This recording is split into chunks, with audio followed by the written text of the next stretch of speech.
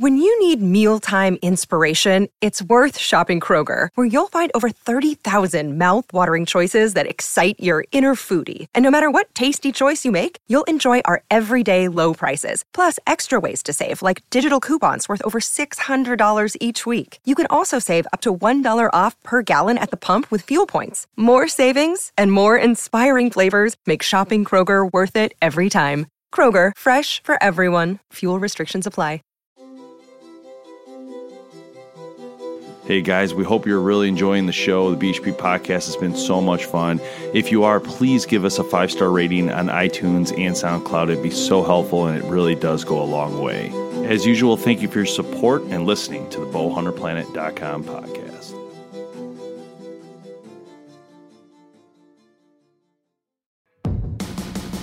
Do you like the great outdoors? Are you or are you looking to be a master bow hunter? King of the hill in archery? You're in the right place. Welcome to Bow Hunter Planet. It's the Bow Hunter Planet podcast, recorded live in the BHP studios, Detroit, Michigan, with your host, Team BHP. It doesn't.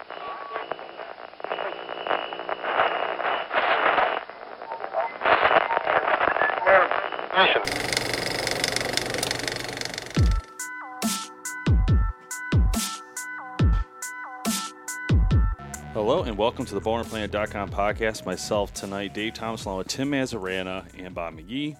And tonight we have special guest EJ Snyder on with us. EJ is what he calls and his website calls the Skull Crusher. The Skull Crusher. But for those who don't know EJ, he's been on tons of Discovery Channel shows, Dual Survivor. He's been on Naked and Afraid, Naked and Afraid XL. He's been on a ton of them. You know, if you've listened to some of the past episodes we have had past Naked and Afraid contestants, and we love it because they're so diverse in outdoors and how to survive outside and hunting in most parts. Some of them are in hunting, and EJ's hunted tons of things. So we'll get him on the line here in a minute. But before we do, I just want to say that it's really exciting to have him on to the show because it's a great example of hard work, dedication. When you watch these shows and you see the work that he does to do all this stuff, it's absolutely incredible. Just really, really exciting to have someone like him on. Also, to have the skill set, right? I mean, all the work that he does, his background and everything, to have that kind of skill set is absolutely amazing. This guy is no joke. So, can't wait to talk to him here. I think it's going to be interesting just because of the fact that he's a Army survivalist. Trainer Trainer, too, yeah. Trainer, Incredible. so he should know his stuff. Oh, he's going to know it. He is going to know it. And his website, before we get rolling, is ejsnyder.com. You can go to EJ and then Snyder, SNYDER.com, and you can learn more about EJ on there. And let's get him on the line here. So we got, just so you know who's on the line with you, it's myself, Dave Thomas, Bob McGee from the show, and also Tim Mazzarana. Hello. And All right. we are ready to roll. Are you ready to go? Yes, I am always ready. Let's do it. Nothing what the Skull Crusher likes more than to get to chatting. Awesome. So I guess let's start off more on just a simple thing about you. Tell us a little bit about how you got into all these things and how you ended up getting into survival and how that's really changed your life. All right. It's a little bit of a long story, but you guys hang in there, and I'll do it the fast pace as I can. Hold on, So let me buckle basically- my seatbelt here. Hold on a second. All There right, you I'm go. ready. Buckle in, baby. Buckle in and get ready in because we're going on a four-wheel drive piece right here. All right. So, everyone that doesn't know me, my name's EJ Snyder. They call me the Skull Crusher. I grew up in North Jersey, outside New York City, in pretty tough Italian neighborhoods, basically scrapping and coming up in the streets. My folks divorced when I was very young, and I just learned early in life that if I wanted something to get done for myself, I had to do it on my own. And so it's kind of an emotionally strung kid, a little string bean of a guy. I was a victim of a lot of bullying as a kid, but my dad used to take us out hunting and trapping and fishing and camping on the weekends when he'd have us. And so I grew really fond of the outdoors, and it was like my escape. So as I was dealing with these kids growing up, I learned how to box and wrestle, and then I was too poor to afford karate lessons, so I'd have my buddies, when they came back from karate, teach me all they knew to build up my self-confidence and survive the streets in that sense. But it really impacted me later on in my life that I didn't realize. And At 19, I didn't have a lot of options. I asked my mom. She said, "What do you want to do when you grow up?" I said, "I want to be an actor and a stuntman." "That's a bad idea. You'll never make it. You'll starve." I said, "But you're my mom." So I took matters in my own hands, and I said, "Well, I'm going to the Army. I'm going to get college money, and I'm going to do what I want to do. And if I want to be an actor when I get out, that's what I'll do." So I actually took well to the Army. It really, I fit in there like a square peg in a round hole, and it worked. So I went to Ranger School in '88 and got my first exposure to survival, and I really liked it. I was an infantryman. I spent a lot of time out in the woods, and I was hiking, and I did a lot of hiking with my brother and rock climbing when we were teenagers, and so all that stuff, being outside, really spoke to me. And as I went through the Army, I wound up becoming a ranger instructor at the Florida Ranger Camp down in Florida in the swamps, and I became the primary survival instructor and primary tracking instructor. And they sent me to CRC School, which is the Army Survival School and Tracking School. And once I did that, got formal training on survival, I just got hooked. You know, it was towards the end of the coming up on the year 2000, so everybody's like, "Oh, the world's going to flip and this and that." So I wanted to be the best survivalist I could to survive bad days and teach others how to do it. And so I took to it. I taught privately, friends and family on how to survive, and I really liked teaching. So it became my passion. Cool. So when I retired from the Army, I was a 91 Gulf War vet, and then I went back for 15 months in Operation Iraqi Freedom. So I've survived 2 wars as well. And as I went 25 years in the Army, highly decorated, retired as a sergeant major. And when I got out, I was like, well, what's next? So I took, right before I got out, I started doing some acting and military tech advising because I needed a new career when I got out. So I thought, now's my time to try this thing. So I dabbled in that stuff a little bit, produced some independent films with some people. And I left Hawaii. I was in Hawaii at the time I was doing this. Well, when I left Hawaii and came back to North Carolina in the Fort Bragg area, I actually became a contract instructor for the SEER course for 5 years. Right back, teaching survival, started teaching it as a private instructor, and I started applying to reality shows. Well, eventually, Discovery found me. They recruited me and said, "Hey, we'd like you to try out for Dual Survival." I went out, tried out with Cody Lundeen, and four of the guys also were out there trying out. Well, they passed on me for this time, and they said, "Well, we'll call you." So I was out filming a show called 72 Hours in Fiji, which was a survival adventure race, teams of three teams of 3 racing against each other. And when I got done with that race, I was in the hotel, and Discovery calls me up. They're like, "Hey, we got a brand new extreme survival show. We think you're perfect for it. We want you to film the pilot." And they kind of slow rolled it out, and it seemed like a strip poker game because they kept taking clothes away from me. And the next thing I know, I'm in the middle of Africa with a strange woman I don't even know. A knife, she brings a pot. No clothes, no shoes, nobody know what they're doing. And lo and behold, history was made, and we filmed the very first Naked Afraid.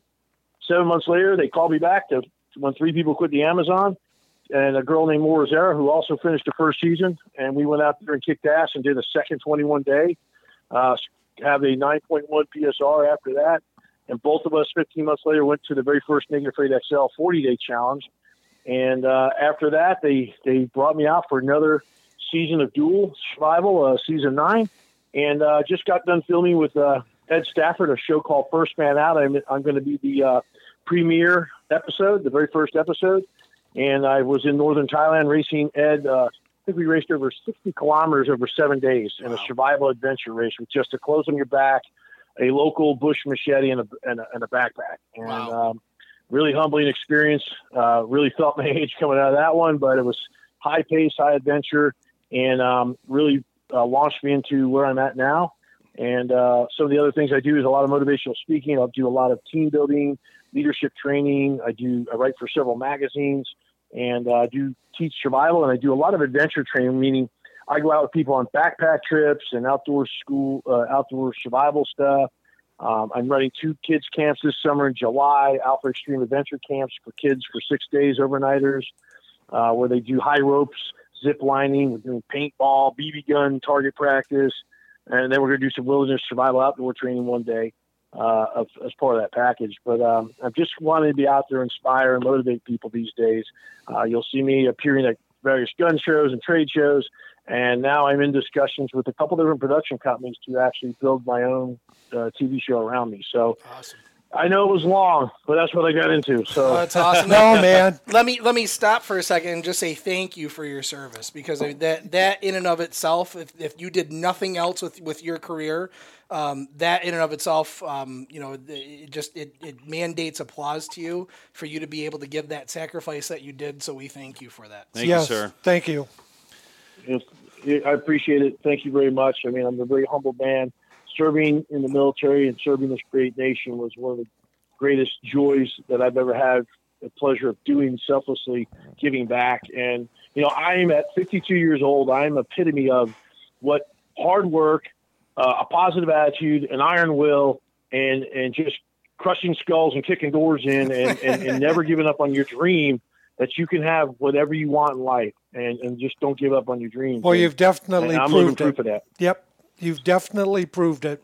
So, one of the things that rings a bell for me, and one of the first times I saw you on TV was obviously Discovery Channel, and it was the Naked and Afraid XL. And, before that, I think I had seen the original, the ones you were in, but obviously I went back and saw them afterwards. But in that XL, the very first time that I believe that aired, that was pretty incredible, to be honest. Like it was intense, and it was intense for the viewers Lord too. of the I think. Flies. Yep. I felt like I was living it with you, although I had a Twinkie with me. Yeah, it was probably the way people thought of the show Survivor actually being. Yeah. What I'll say is, when I went out to Tanzania, I was so humbled because I was a gear guy. I'm going out with just a knife, do something cool. I got so humbled. I survived, and that was about all you could say about that. Yeah. When me and Laura went out to the Amazon side has so many resources, and we really thrived out there. We're the original thrivers. People like to claim that. Well, anybody that, a lot of, you got 509 hours of filming, you get 43 minutes of it. So a lot of good stuff goes on the floor, unfortunately. But when I went out there to XL, me and Jeff had made a commitment to dominate our environment the best we could and just really get after it. And we were committed to that cause, probably so hardcore and so regimented and so cemented that I think it cost us a little bit on the on the playing nice with others field. So how hard is it? Because I think one of the keys is building that relationship with who you're out there with. How hard is it to really do that with somebody that you've never kind of met before?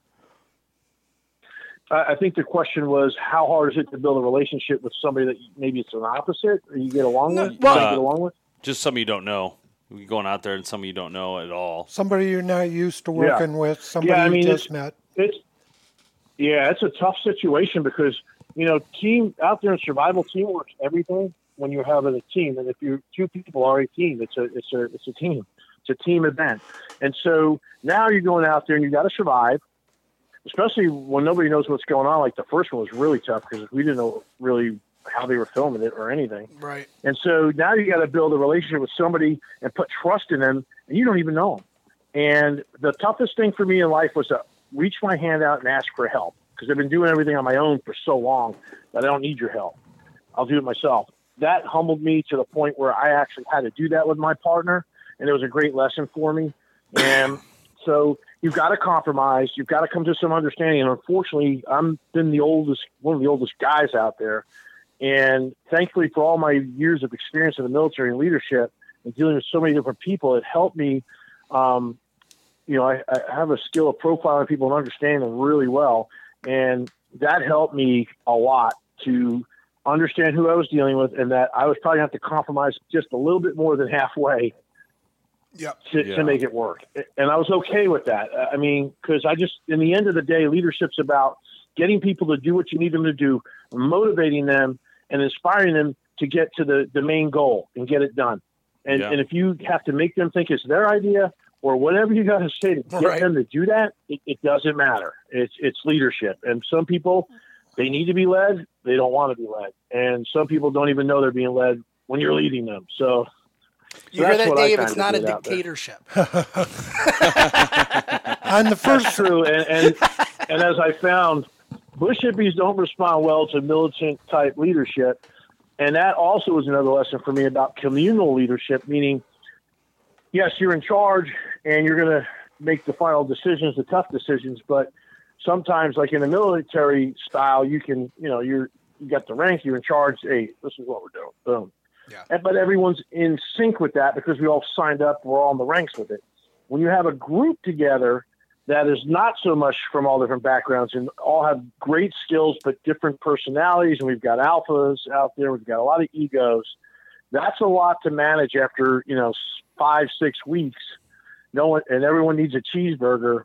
That's some tough stuff. And so I learned a little bit from that. I hope to get another shot at it because I think that's the one thing I think I came up I tried really hard, but I think I came up a little short on the leadership end of that bigger challenge. But it wasn't shown, but I made a lot of efforts to try and grab our group and get the two groups kind of synced a little bit. It was we were tough on each other out there. On the first survival show, what did you find was your biggest challenge besides being stuck in the middle of wilderness with no clothes and a tool? Right. For me, again, it was my first time going out with just a knife and nothing else. People ask, why naked afraid? Why no clothes? Blah, blah, blah. Well, the reason is clothing is your first layer of shelter. Mm-hmm. When you take that away, you strip a physical layer of shelter plus a psychological layer of shelter because now you're bared to the world. All your flaws, all your imperfections. If you're insecure with your own self, then it's really going to show. Mosquitoes. I had no issue with getting naked. I couldn't do it just because of mosquitoes. Mosquitoes alone, bugs are a problem. But honestly, barefoot in the middle of Africa with those thorns all over the ground was a really tough, challenging thing physically. That was probably pretty tough. And then I think when you only go out with one knife, and I was against this from the start. I says, everyone should have their own knife, and then maybe we each bring one other item. Because now you're trying to do a lot of work with two people, and you only got one tool to do it with, a cutting tool. And that gets frustrating, and when you're tired and you're hungry and cold, and somebody wants a knife, but you're using a knife, and it becomes kind of little things become big deals out there. And so I think if I had to say what are the three toughest things for me personally, or my opinion about Naked Afraid, is barefoot and bare-assed, limited tools to operate with, and then dealing with the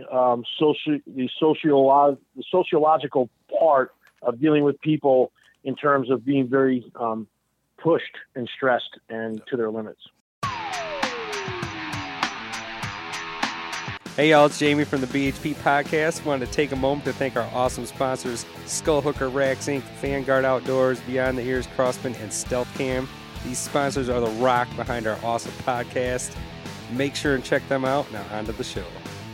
Yeah. There's so back to the XL specifically, because I watched that series thoroughly when it came out, and I was very excited for you and Jeff on the show when I watched it, and I remember watching it and thinking, these guys are the bomb. Like, these guys are awesome. Their energy level is amazing. Like, these people need to, wake up, man. These guys here got it going on. And I saw the struggles they showed and the difference with the eels and the food and but at any point, I felt like you guys did a lot. Like, I mean, personally, I felt that you guys gave more than you didn't even really have to, but you did, and you guys killed the most animals. It seemed like you guys were killing it. But I guess my question with that is, was the editing what kind of happened, or do you feel like I guess were you happy with the way it was edited? Yeah, I mean, it edited in a way that it showed a story, and some of the editing may have been skewed at points, but for the most part, what was going on out there, it was what was happening, and I think it was a fairly accurate portrayal and read. It was two different styles. It was a more laid back, different approach to trying to do things, and just trying to maybe maintain order or family sense over there, which they did accomplish that in terms of the bigger group, opposed to a strategy of domination and getting out there and just being true alphas and getting after it and just crushing things. And there were other factors, but I think the biggest thing was, Jeff and I are very spiritual, just very, very religious. And in my real life, you know, I'm not going to turn away somebody to not come over my home and eat. And so that was my struggle, was we had so much food. And Jeff, I don't know where that kid puts it. He can put down some chow. But for me, I would eat so much of that protein, I would get impacted. So I knew I could only eat so much after not having it. And I think if we wouldn't have fed everyone like we did, I think only 4 of us would have made it out of there.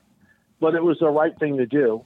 Yeah. And, you know, we provided quite a bit of meat to the group. And, you know, that first meal, you know, we realized pretty quick that we cannot eat all this stuff as much as we want to. We cannot. And it's a gluttony and it's a waste. And then, you know, there was another caiman kill that was never shown. It was the Marine, Chris, and I actually were going on a leader's recon, and we killed the caiman. I don't know why they didn't show that. It was the only time 2 individuals from each of the different groups hunted together and were successful. But we ate all that stuff. And, you know, Jeff and I think we ate 85 fish in total while we were out there. Wow. So we're eating something every day. The thing is, when you're eating like a caveman, straight up protein, meat, vegetables, and nuts, you know, you're going to lose weight and you're going to get down to your primal survival weight. But we were eating fairly decent out there. And, you know, Jeff is a hunter and a fisherman, and one of the best I've ever met on the planet, next to my kid brother. And I was the main hub survivalist. I was the guy that, all right, Jeff, you just go down there and fish and do your thing. I'll take care of everything up here on the top side in terms of survival and keeping the shelter straight, getting the firewood, you know, laying the trap lines in, checking the trap lines, and trying to, I really wanted, there was some peccary out there, some hogs that I really wanted some bacon on the grill. So I was trying every way I could to get one of them suckers. Now with the atmosphere there, obviously they gave you guys a really intense environment, in my opinion, for the first time of doing XL. I thought that was crazy, but that was just my opinion. Yeah. But with that being said, the hunting, I did watch. Obviously, you guys tried to make it happen. It seemed like it was very difficult with the larger animals. Obviously, I'm assuming there's rules and regulations that you weren't allowed to shoot certain things, and you had to stay away from certain animals. Is that... with most agreements that Discovery or even Nat Geo have with different countries and where they go, national parks, game reserves, that kind of thing. There's certain laws and certain animals that you're not going to be able to touch based on endangered species and whatnot. Right. And obviously, in a normal survival situation, you're going to just kill and slay whatever you want. But there are not a lot of restrictions, and it's very difficult to hunt with a camera crew with you. And we're the originals, the original gangsters of, people call me the Godfather or the legend of Naked Afraid because, I started this thing. And so I've seen its progression, even as I work with casting to screen people to go on the show. And watching that progression, going out there and hunting and trying to do it with a spear and a camera crew following you, I was finally thankful that we got some GoPros by the time the big show came around that I could put a GoPro on and just go out there on my own with my own diary cam and let them have the trust in me that I'm going to capture the whole scene. Because it's difficult. You've got a spear, maybe you have a throwing stick or a club. And so our group, they pair us up or tripled us up in threes, and everybody brought an item that, everyone had a blade. I had a water pot. Hakeem had the fire starter, and Jeff had a couple fishing hooks and some fishing line. And so that's how we went out there. As opposed to some of the later Naked Afraid XLs you see now, people are going out there with the actual bows that they hunt with back home, and triple, quadruple items. And I'm like, that's to me, it gives them a bigger advantage. If I went out with the bow I hunt with every day, sure, there'd be a lot different. Probably been a lot more. I probably would have had one of them hogs on that dang barbecue grill, but I'm not bitter about it. It's the way it evolves, and if somebody was going to let me do that, I'd be a happy camper too. But I'm really pleased cool with being on in the earlier days, doing it very primal, and that took me out of being a really reliant on gear guy to being a very big minimalist and really enjoying touching nature, because nature heals me, and nature has really helped me deal with some of my military kind of PTSD issues and some of my other demons that run around behind me. And, getting back to the earth for me, I've kind of started to flip. I don't think I'll ever go total bush hippie, but I'm really getting back to my native roots as a Native American. I'm really starting to feel that pioneering kind of spirit these days. Now, you mentioned hunting. What type of hunting do you really prefer? I really like to keep it very primal and very down to where it's man versus beast, whether it be, in dual survival, we took out a 140-pound hog with just a knife, and Jeff was my dog. I took my SXB that I designed and took that hog out, and that was so surreal to me that it emotionally affected me pretty heavy out there, because, I wear my emotions on my sleeve spiritually. When that stuff hits me like that, it was something. And, I like spears. I like kniving. I like bows, particularly. I'm not a sport hunter. I particularly go out to hunt for meat to live on and eat on, and that's it. I'm not a sport trophy hunter. No, that's People all that of do that, us. I've got nothing against them. Nothing against them. But Nope, that's all of for me, us it's to about- a T. Yeah, for me, it's about getting out there and learning, keeping up those skills that are very critical. If life goes bad, I can get out there and get after it and bring meat back. Because I use a Primal Gear Unlimited's survival takedown bow, which is a collapsible bow. It's got 40, 45, it's got 45, 50, and 55-pound wings that you can switch out. And, it folds down into 23 inches. I can put it in my pack. The arrows are collapsible. It goes right in my pack. And I just pull it out, extend it, put the string on in less than like 30 seconds, and I'm ready to go hit something. Wow, that's cool. So it's an incredible design, and that's where I'm at with things, because it's a piece of smart gear. But I do like the old recurves and longbows. So I got to than imagine compound. you're more of a stalk and hunt kind of guy rather than sitting in a ground blind. You got me pegged. I am a stalk and hunt kind of guy. I don't have patience. That's why I sent Jeff out to go fishing, because I do not have the patience to sit there. Yeah. I'm very hyperactive. I have a lot of energy, and I just cannot just sit. So I'd rather be out laying traps and stalking and hunting and on the move and tracking and trapping. And I can sit for a moment, but I can't sit there all day. It just doesn't work for me. So, EJ, you're from North Carolina, correct? I live in North Carolina. Yes, right now that's where I'm living. And was Jeff from Montana or something like that? He's Idaho. Idaho. He born and There's raised something out up in there. the Idaho mountain areas. That's cool. And he's a mountain guide up there. He takes people trekking up into the mountains. He does a lot of hunting. He's a rifle hunter, and he does a lot of fishing. That's great. That's great. We actually just had some people here from North Carolina. We had a huge conversation about who has better barbecue, North Carolina or Texas. How do you weigh in on that what one? better? Barbecue. What would barbecue? Yes. I would say that I prefer Texas barbecue. Dang, all North right. Carolina barbecue can be a little bit sweet for me, Okay. and sometimes a little vinegary at times. And I'm more of a regular hearty, like a zesty flavored barbecue A little versus tang. sweeter. Nice. A little tang in there. Yeah. Not too hot, but just the right kind of zest in there. I'm really into that Heck yeah. zesty barbecue. So, EJ, And I like the state of Texas. I lived in El Paso for about a year, and Texas has got a near and dear place to my heart. If That's I could great. figure out a way to maybe transplant back down that way, I probably would. Awesome. Hey, talk to us a little bit about just like the business of reality TV. Is it like very stressful? Do you not know like what you're going to do next a lot of times, or how does that work? Yeah. It's hard to take. Like people say, you took your 15 minutes of fame, you really did something with it. And a lot of people think, I've been in entertainment business since 2006. So Wow. I'm pushing like almost 13 years of trying to do it in some way. And at a lower scale in the acting world and stunts, I was on the TV show Lost as a minor character.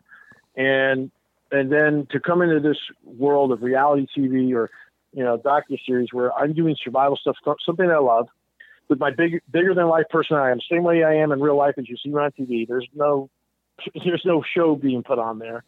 Yeah. And to make a living at it, but it's very hard. It's very hard in this world to really score that show like Bear Grylls would do, to get your own series and to really command the dollars and then to build your brand and have all this stuff going on. I've managed to do fairly well with it. And I think I'm I'm just trying to keep the lights on, but it's a grind. I feel like a carnival act sometimes because I'm going from weekend to weekend to different gun shows, doing appearances or knife shows or survival expos or this speaking engagement or that one. And last year I didn't have any TV. Now this year I've had, I had one show, but you get paid once and that's it. You don't get, every time they replay your show, you don't get paid again.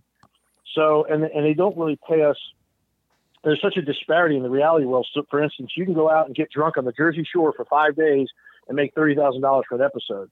And then you go out and risk your life for 3 weeks, naked, starving, and damn near death, and make a third of that if you're lucky. Yeah. So it's really weird how that works. But I will just say the reality of what I do a little speech or I do a little seminar on this at these shows is called the reality of survival on and off screen. And what it is what you're seeing on TV, I will tell you that Naked Afraid, regardless of what people say, is about 95% in the moment, people doing what they're doing, and 5% kind of orchestrated, meaning they got to guide people to meet each other. That's got to be kind of controlled to get two people to meet at the same point. You got to drive them in, get them on boats, whatever. And then on your way out, if they got a helicopter coming in and pick people up, some people have never flown on a helicopter before. Yeah. And you haven't had a cheeseburger in 3 weeks, that's high risk. So I think for the most part, what you see, they try to keep it true to nature. In other shows, you only have so long to film, and you're trying to accomplish the fact of teaching people how to get out of a bad situation within 3 or 4 days. And so some of that stuff's got to be kind of pre-ordered. Hey, what techniques do we want to try and expose people to, and get through to people, and then when we get out there, we're in full speed mode doing it. But there's also there's the unknown. You have no idea that this 10-foot boa constrictor is going to come through your area, and that creates something. So that's what makes what the survival TV really exciting, because Mother Nature is not on the call sheet. Yeah. So what's the transition like back to normal life? So, you're out there for an extended period of time. Your body adjusts to, the food that you're eating and the conditions that you're in. What's the transition like back to civilization, if you will? It's a little odd, because I'll tell you, the greatest thing anyone can do is get unplugged. Not answering, you don't have any emails. You don't have a cell phone out there. You're getting connected back to Earth, and it just resets your body clock. And so I remember coming out of Colombia, and I got my phone back, and I got all the stuff, and I'm going around, and we're eating, of course, a lot of eating, and walking around the port city waiting to get out of there. And I think I hung on to my phone for like 3 days before I turned it on, because I knew as soon as I turned it on, there was going to be like 3,000 emails, all this stuff. And I was just like, but there is an adjustment. There is an adjustment coming back. It's just not really. It's just not really. It's like when I come back from war. For me, I feel a little displaced. Sure. You feel like you got to ease back in. Everybody's been doing stuff without you, and thankfully, I was in the military, so coming back, it was easier to adjust. But man, I couldn't get to the refrigerator fast enough to get a glass and let the ice cubes hit that glass sound and fill it with ice water, because I hate boiled water. Yeah. I was going to ask you, the thing that you miss most besides your family, what would it be? A blanket and a warm bed. Okay. Yeah. Simply. Shoes, at least for the Naked Afraid thing. So shoes, a blanket, and a warm bed, and God, ice water. That ice water. It's just, to me, the sound of that ice hitting that glass is like an orchestra. And, I just hate boiled water. I just despise it. And so those things are some things you miss, and then like a good cushion to sit on. Because after I lose so much, I got a bony butt and hips. So when I lose the weight, there's no cushion there, and you're sitting on rocks and logs and dirt. And it's like, man, I could use a good lounge chair. Would be nice. Was there a really big physical transition, like going back to reality in regards to like you can't just jump in and eat a cheeseburger, type of deal because your body's not used to it, or what was that? Everyone's different. I hate sugar. I can't eat. They try and shove Cokes in your face and candy bars. I'm like, dude, where's the meat? Get me some rice, fry me up some eggs. I want some meat because I crave protein. Yeah. So that takes a little bit of an adjustment. And then I had another point on that question. You can start eating, but man, you got to, widen your stomach again because it shrank.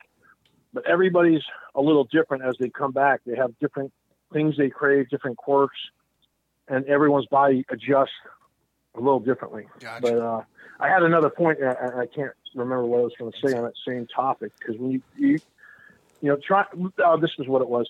Before I leave, the crew stays away from me, like 2 to 3 days away from me. They just do not come around me. I have a reputation for being very, very angry, so to speak, in terms of I'm leaving. They're like, what's wrong with you? I'm like, I'm very upset because I'm getting ready to leave this great environment.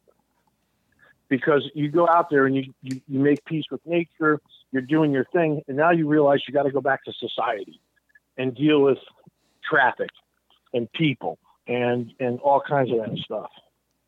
Yeah. And so for me, that I kind of get very upset and very sad that I'm getting ready to leave. Yeah, I can imagine that. Hey, EJ, I was just thinking, they probably never let you do the alone one, right? Because you probably win. Yeah, I called them up and I was like, "Hey, I hear you guys are casting for Alone." They're like, "Who is this?" GJ Schneider, the guy that didn't make it a Franklin times. I'm like, "Yeah." They're like, "That'd be unfair because you never come home." You should do that one first. That's the big money, man. Was it $500,000 or something? Yeah, something like that. Crazy. I just told them, "Look, keep your 20 items. Let me just go out there with the common items everybody has. Give me my knife, and then just leave me alone." Dude, can you imagine how easy that would have been for you, that show? Can you imagine? Like, I've watched guys go on that show. The challenges. Oh, I mean, the environment there seems to me, you tell me, but it seems like a great environment to be left in. A little cold, but seems like there's everything you need there to build shelters, make fires, get fishing. The lady's got huge salmon coming out of the fish thing. Mm-hmm. Oh, yeah. The funniest thing I saw on that show, I was watching both shows, and I watched them both thoroughly, and obviously you guys are the real deal. That team that they put together on Discovery is unbelievable. And, dealing with that compared to Alone is two completely different things. But I would say it was funny to me because one of the episodes I saw, the very first ones, this guy was this big, badass guy, and he goes out there and he hears a bear snap its teeth and he quits instantly. Like first day or second day. Or I was just thinking about you guys with lions and stuff. I'm like, are you kidding me right now? You got like your full gear and everything.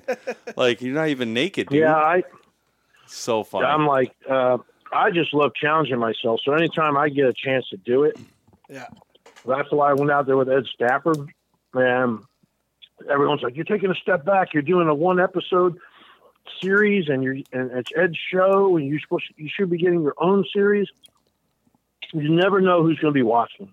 Yeah, it's always in this business, survival TV. You never know who's watching. It's a resume. It's getting your face back out there. It's humbling yourself to help. Ed's a good friend of mine, so I'm helping my friend out. Yeah, so it's like, so yeah, we and the honor to do the first episode. And the big reason was because I've done so many, pilots. The first episode, Naked Afraid, boom, there I am. I did a lot of pilots in my time, so that helps, people build stuff, and it's less of a stress for them because they're like, we've already been through this gamut, building something new. So anytime you, as a talent, can help out the crew and the producers and stuff, make it easier on them. It's a win-win. And so when they flew me out to Singapore, I love that they allowed me to sit in with the executive producers and everybody. And we were talking about it and allowed me to just voice my opinion, be part of the creative, and almost kind of take it over a little bit and say, this is what we need to do, guys. And let's just go all in. And what it was we were setting up the foundation for the next follow-on 5 episodes. And so for me, as personally, it's very rewarding to be part of that. And knowing that if we have a great series, my thumbprint is on there. Whether I get credit for it or not, it doesn't matter. I know. Yeah, You know. sure. And it's going to be an amazing series. We have 3 Americans in it. Myself, Kat Bigney, who was on Great Human Race with a guy named Bill Schindler. Amazing survivalist. She was also on Bushcraft Build-Off with Matt Graham. Oddly, or coincidentally, Matt's a good friend of mine. And they lost one of our guys early on who was going to be the other American. And then I said, hey, you need to get Matt Graham. You can get Matt. You want Ed to be challenged. Matt's the guy. He's a 50-mile ultra marathoner. He's a primitive gather hunter. And then there's 2 Brits, Aldo Kane, and then another guy. John Hudson from Dude You're Screwed. Royal. He was in the SEER instructor for the Brits and Royal Air Force, I think. And then there's a South Korean Special Forces guy. So very international vibe. We hope the U.S. picks it up this fall and airs it here. But right now it's just set for Discovery International. Cool. Nice. Yeah, I mean, I just want to say real quick that, I don't know how the reality TV stuff works. We've actually stayed away from it. We had some offers for some things we do here, and we've kind of stayed away from it because we all work normal day jobs. So we don't want to lose any of our money by quitting or anything, But I do want to say that, for me personally, I think you've done an excellent job on Discovery Channel. You've really become a face of that network, in my opinion, you and Jeff. And I want to say that, when I watched Naked and Afraid XL, when I saw that show, the main reason I kept going back is for you two. Like, I was so inspired by watching you guys thrive in that environment that I'm blown away that, Discovery doesn't give you guys more things, to be honest. I feel like you guys have gone above and beyond. And, I feel like a lot of people watch that show and have watched it. And I do think, like I said, you two are the main two, like I think of when I think of Naked and Afraid. Like, I don't think of all those other people, even though I'm sure they're great people. But you guys brought more to the show. It wasn't just a show; it was entertainment. You guys realized it was important, and you really thrived. And once we lost, and now when we were out there, let me add this here. This is a great story. Hakeem, me and Jeff were sequestered in the same hotel. And I'm thinking, this is the first time we're doing this big XL, 6 men, 6 women. So I'm thinking, all right, I'm going to get paired up with a chick. Eventually we'll find some other people. Okay, that's great. So I got this on my brain, right? So Hakeem lives in my city in Fayetteville, North Carolina, the Black MacGyver himself, the ninja. And he comes over to my house for dinner all the time. Me and Jeff are sequestered in the same hotel. So I'm thinking, okay, clearly I'm not going to be with Danny J or Jeff. And they'll never put me with Hakeem because we're good buds. So who do I find? I wind up with Jeff and Hakeem, and so we're on the alpha male team. But once we lost Hakeem, and once he had to get out of there, me and Jeff looked at each other and said, dude, I got your back to the end no matter what. Let's just keep each other happy. Let's go through this together. And it was like 2 guys camping for 3 weeks. And we had no drama going on, but we knew there would be drama around the corner. We were just like, we were dreading that. That was the most fearful thing in the world. Was, we got to go deal with these other people. Yeah. Because we were just having a big camping trip, and then they would rotate crew and producers around, and you get one day off, whatever, to refit, and then another producer from one of the other camps would come over, and they'd rotate them. They're like, oh, you guys got such a positive vibe out here, this and that, and this and that. And we're just like, we're just doing our thing. And so we joined up with the other groups, and then we picked Shane up along the way. And that's another story I'll add to this if we got a moment. But we picked Shane up and we went to the lake and we were doing our thing. And people were like, oh, you guys are stay to your own because you want to get your own TV show. It's like, that doesn't cross your mind out there. You're trying to eat. You're trying to survive.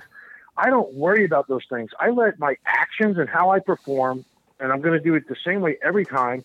If I get a TV show because of people like what they saw from it, then that's great. I don't go in there with the intentions of that. And yes, Jeff and I went on and filmed Dual Survival. We had a great time doing it. And then it was on its 9th season. You've seen every way to start a fire you could in every environment out there. So they put it on hold for the time being. And that's what happens. Yeah. Here's a great story you'll love. Shane Lewis was season 1 with me. And he said some things on when we were doing our naked and whatever. It was like the after show with they talk to the cast. And he's like, oh, these other guys are punks or whatever and this and that. And I was like, I'm not talking to that guy. I'll be friends with everyone else, but I'm not talking to him. And after about 2 months after our season was done airing, I got moved in the spirit to contact him. So I sent him a message. Here's my phone number. I don't know why I'm contacting you. You're the last guy on the planet I ever want to talk to. Give me a call tomorrow or something. So he calls me. He's like, hey, EJ, this is Shane. I'm like, oh, you bastard. And we cursed at each other and yelled at each other for like 2 hours. And we got done with that conversation after 2 hours. And I says to him, all right, we're good now? Everything's settled? He's like, yeah, I'm good. You good? I'm like, yeah, I'm fucking good. All right. Talk to you tomorrow? Yeah, all right. Talk to you tomorrow. And we've been talking every day since, and we became very close brothers. That's awesome. So we talked on the phone, emailed, and messaged and text for 2 years. Never physically met until we were out there in Colombia, and I saw him on the Savannah when me and Jeff were coming into their camp. And that was such a surreal moment for me. Oh, man. And I bring him over to my house, for Thanksgiving and whatnot. We just actually saw each other in D.C. recently. I don't think there's not any time where we don't speak to each other every day. That's That cool. is awesome. That's cool. Those are the rewards of this stuff, Yeah. Good friends. All right, EJ, man, thanks for joining us. We appreciate it on the podcast. And any plugs you want to throw in real quick? Anything you want people to know where to go? Check you out? Absolutely. If you want to follow me, go to my Twitter and Instagram at EJ Snyder 333. 333 is my number. You can follow me there. You can go to my website and get to all my social medias, www.ejsnyder.com. All kinds of information about me, videos for my shows, gear, some of the stuff, training I do. There's all kinds of stuff there. Follow me on my Facebook fan page. It's the blue check, 100,000 followers or whatever it is, EJ Skullcrusher Snyder. And like I said, I'm running 2 kids survival camps this July. Go to www.camprockfish.org and sign up for Alpha Extreme Adventure Camp for kids. And all the information is there. It's going to be an amazing event. And, treat your kid to something special this summer, and we'd appreciate it. And people, all I can tell people, one thing, remember, hard times don't last, but hard individuals do. So, Yes. Survive on. Yes. And remember, there's always one more thing you can do in a survival situation or a challenge in your life.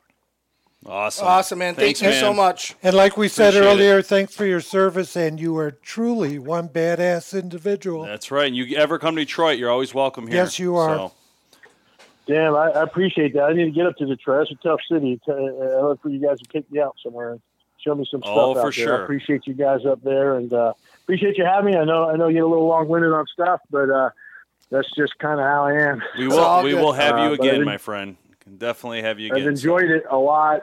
You're some great guys. Appreciate what you're doing, and thanks for having me. All right, thanks, man. We'll Take see care, you. man. Celebrating the rich tradition of bow hunting for over 31 years, Vanguard is proud to be the official optic and hunting pack of Bowhunter Planet.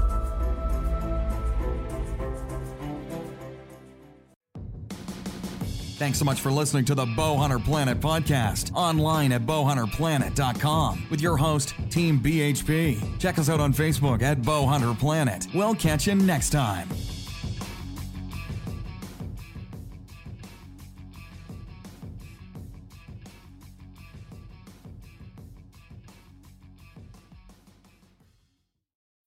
When you need mealtime inspiration, it's worth shopping Kroger, where you'll find over 30,000 mouth-watering choices that excite your inner foodie. And no matter what tasty choice you make, you'll enjoy our everyday low prices, plus extra ways to save, like digital coupons worth over $600 each week. You can also save up to $1 off per gallon at the pump with fuel points. More savings and more inspiring flavors make shopping Kroger worth it every time. Kroger, fresh for everyone. Fuel restrictions apply.